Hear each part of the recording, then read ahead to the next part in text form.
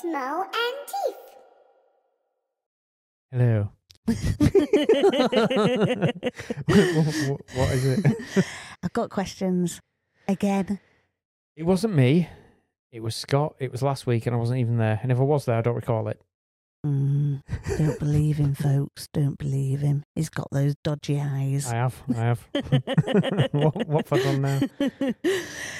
No, it's a question. I was asked a question last week, which then sent me off. I did sort of a bit of research and it sent me off down that, YouTube tunnel and things like that. So Went to the unknown spiral of the internet where you go in and then come out uneducated or less educated 16 hours later. Well, actually, I just come out and I'm like totally confused by what they've said, and then I have to go and get a load of textbooks and try and relearn.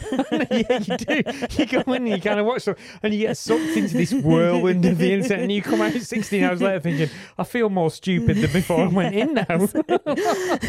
And then I've watched a few dogs doing dancing and stuff like that as well. And I think, oh, well, Originally you started looking up something technical and now you got dogs dancing. It's like, what the fuck? I know. And the thing is, I can't get that time back, but never mind. Okay. So it was all about summing and summing mixers. Oh, here we go. So first of all, I have a question for you because I know you can give us a really nice clinical description about stuff. Can't. Go on. Tell us what summing is. Right, if you're creating a piece of music, you're going to have a kick on one channel, a snare on another channel, an open hi-hat on another channel, a closed on another, you'll have a bass on another channel. And what happens is, as you work with it, they are all glued together, summed together into a two-bus. I can't say two-bus, can I? No, you're showing your age. Yeah, Go on. Oh, what's a two-bus? Well, back in the day... into the stereo signal, your left and right stereo signal. So it has to glue all these together, like your kick and your snares, and it glues them all together as one and just presents a stereo file, which we call the two stereo bus, whatever they call it today. I just call it a two bus because that's what it was. That's why it's called a bus compressor.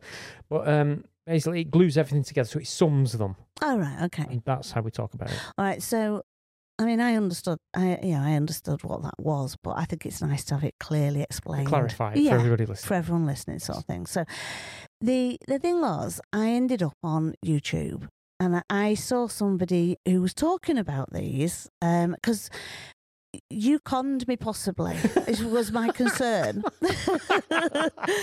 to buy an analog one.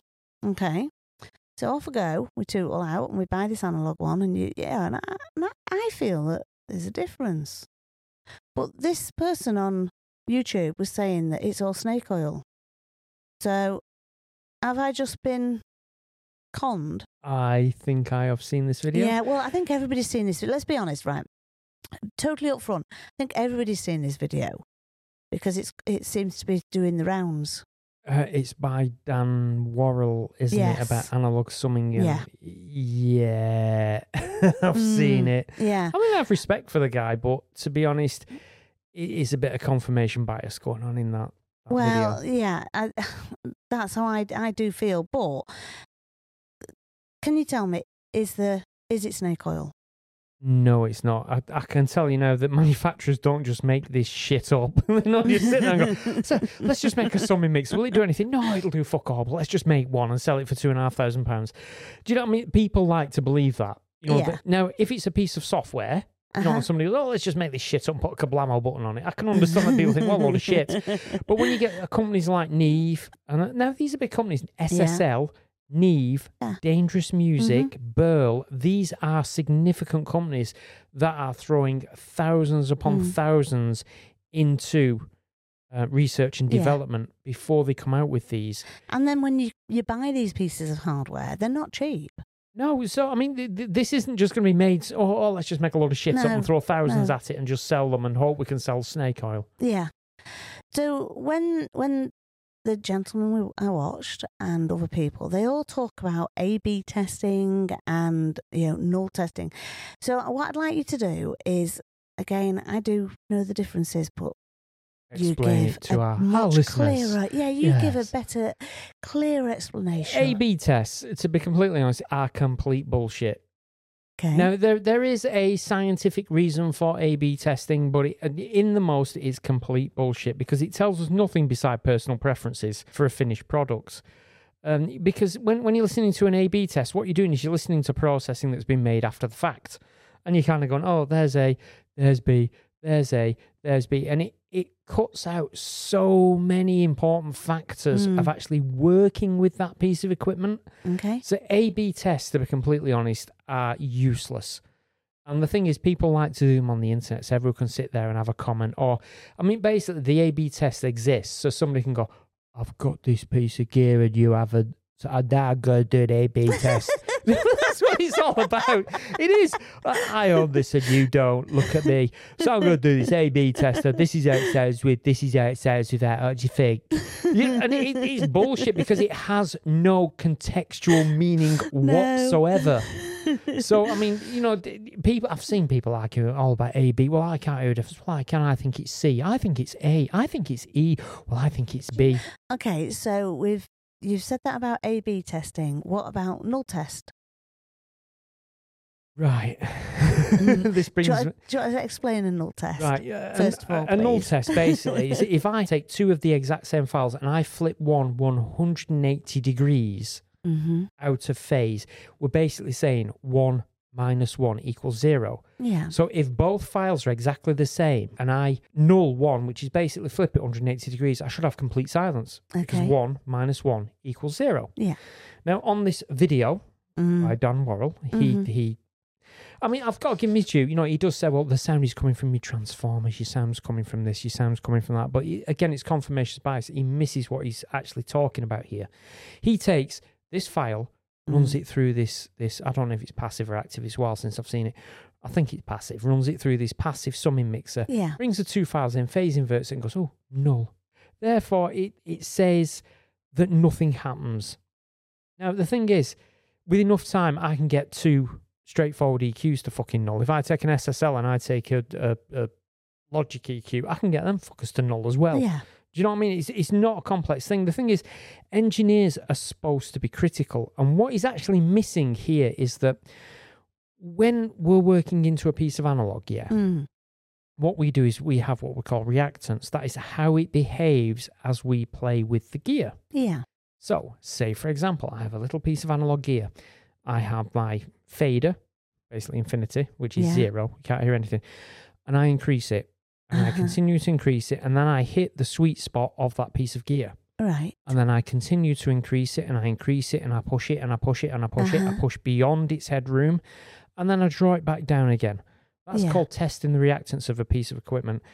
Now, I can tell you straight away here that if you get a piece of analog summing gear and you mix through it, you work through it. You don't just put a mix into it and go, oh, it sounds the fucking same coming out the other side. No, it doesn't work like you mix through it. Yeah. Now, I can tell you now, if I test the reactance of a piece of equipment, I can tell you now that analog summing mixer behaves very, very differently to a DAW. Right, yeah. And this is a misconception of how people use summing mixers.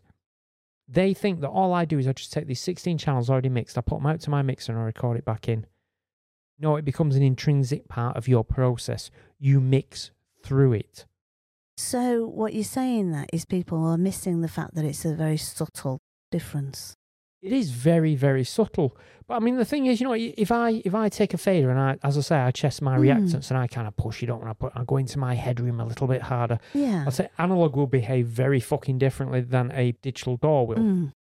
And the thing is, it is subtle, but it's I see it as sandpaper, and I think you've got a better kind of explanation for this as whispering in a room. You were saying this the other day.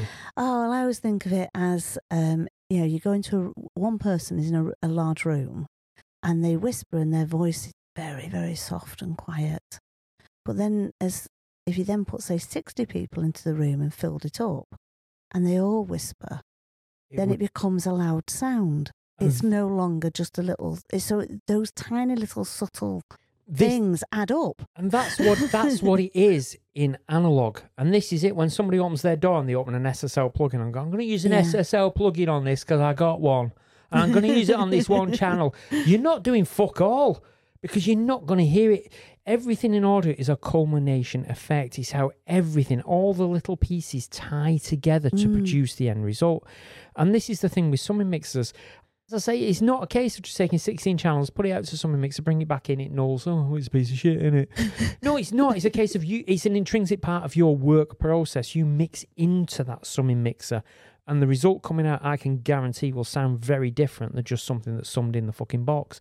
And that's what he misses. That's why I'm going to pull him, that he's got a confirmation bias, that he's just there going, I don't want to buy a summing mixer. I think they're a waste of time. I'm just going to prove that they are a waste of time, rather than actually using it as an intrinsic part of his process. Okay, so you're saying that, when we've talked really about using analog summing mixers. Yes. So is it really worth? Because I know there's the plug-in versions. Yeah, there's the software summing mix, the Waves NLS and the Slate VLC and things like that. Well, I mean, if analog summing doesn't fucking work, then why the fuck have we got plugins doing it as well? Yeah. The thing is that if you look at something in software, you are looking at math. Now, math is math. That is it. There is no difference. Electricity is very, very different from that. Math, we're talking in exactitudes. Do you know what I mean? If you look at the NLS, and you look at it, in a fast Fourier transform, obviously on a high resolution, it always adds the same harmonic frequencies. Despite the intervallics that you might put into there, it always adds the same thing because it's math, and it will always do the same thing. Analog doesn't do that because there's so many variances in there. There's no exactitude in there. Everything is a slight variance, so you're going to get something sounding slightly different every time you do something. If I push our analog summing mixer hard, it behaves differently every time, depending on what I'm putting through it. The density changes. I was going to say as well, in a way, the nice thing about analog gear is it has personality. It does. That's basically what we're saying, isn't it? Well, it does. I mean, you get two TB303s. Yeah. I've seen people on things. Two TB303s. I've got a software one. It doesn't sound nothing like the original, and it's like, yeah, but.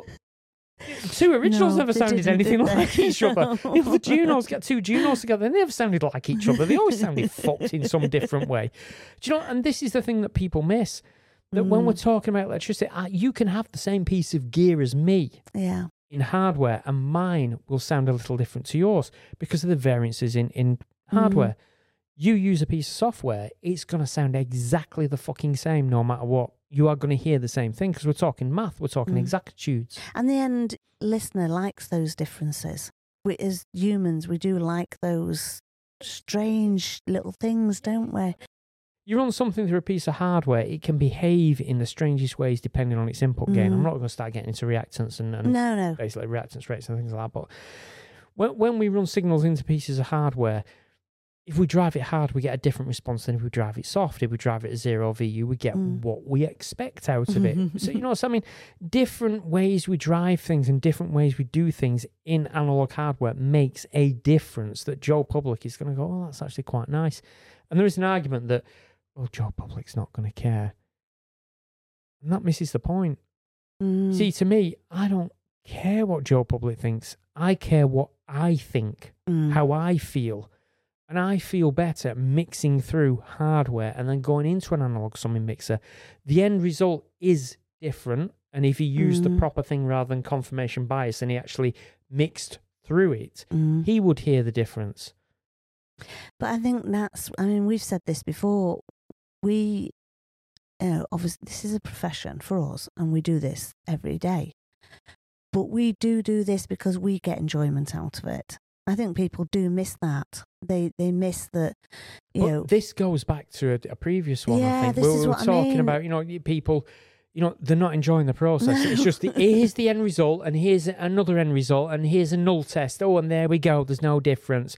It's like you're missing your reactants. You're missing your working methods there. And by missing the working methods, you are deceiving whoever is listening. Now, I'm not saying it's deliberate deception. I'm saying that you are deceiving somebody there and saying the experience of this is mixing through it. I don't pick an EQ and say, well, this EQ nulls with this EQ there, I can use both. I use one that has a reactance. I use one that gives me the results that I want. Yeah.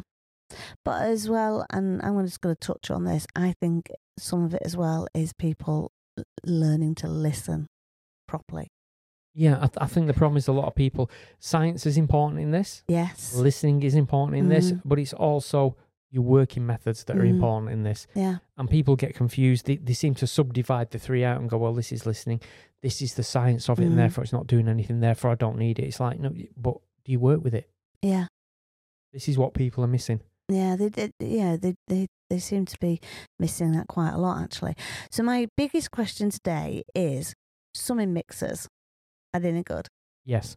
You got to think they've got this. I didn't waste my money. I mean, a summing mixer. I know I didn't waste money because I'll be honest, I heard the difference. There is a difference. Yeah, if you mix into it, there's this huge unfiltered bandwidth that you can work with, you know, and you've got no alias with it. There's no aliasing that you're going to get with software. And you're going to get width as well from like variable load. Yeah. You're going to get variable load inaccuracies from the left and right. That's going to add more width to it. It adds spatial kind of presence to it. It adds separation when you drive it a little bit harder. You hear the transients separate. And this is one thing, you see, hardware will always modify the transient behavior of the material. You see, I just wish YouTube had a, watcher beware. They do. They need a warning at the beginning. I don't want to knock the guy because he is an engineer and he is a good engineer, but he's used his confirmation bias to kind of say, see, it does nothing. And he's like, no, you're missing the whole point here. But I think the most important thing here is, if you put shit in, you're going to get shit out. I have a lot of people who go, well, I'm going to buy an analog summing mixer. I mean, now, if you're going to buy an analog summing mixer, you're going to need an interface with at least 16 ins and outs. And it's got to be a good quality. So you're talking $3-4 grand for that. Then you're talking $5-6 grand for a good summing interface. So I mean, you're talking maybe £8-9-10,000. But at the end of it, if you put shit in, you're going to get shit out of it. You've got to put something good in it to start with, and you've got to work through it. It's not a case of I've done this mix now I'm just going to throw it out to it and bring it back in. They don't work. I mean, they're pieces of gear that you aspire to as you build up through your profession. They are pieces of gear that you aspire to, aren't they? Yeah, well, I mean, we've done a lot of mixes through our summing mixers. And we'll do lots more, hopefully. Yeah, we're not going to name names, but I mean, we've done a lot of mixes through them, and I can't think of one complaint that's gone back going, that sounds a bit too analog. I have no words for that. Oh, exactly. So it was worth every penny you spent on them, believe me. Oh, I could go away now. I've got to have a cup of coffee now. I just feel so relieved. My heart was pounding, I tell you. Dog could have a new bone. No. Okay. Thank you very much. Oh, you're welcome. It's Mo and Tiff.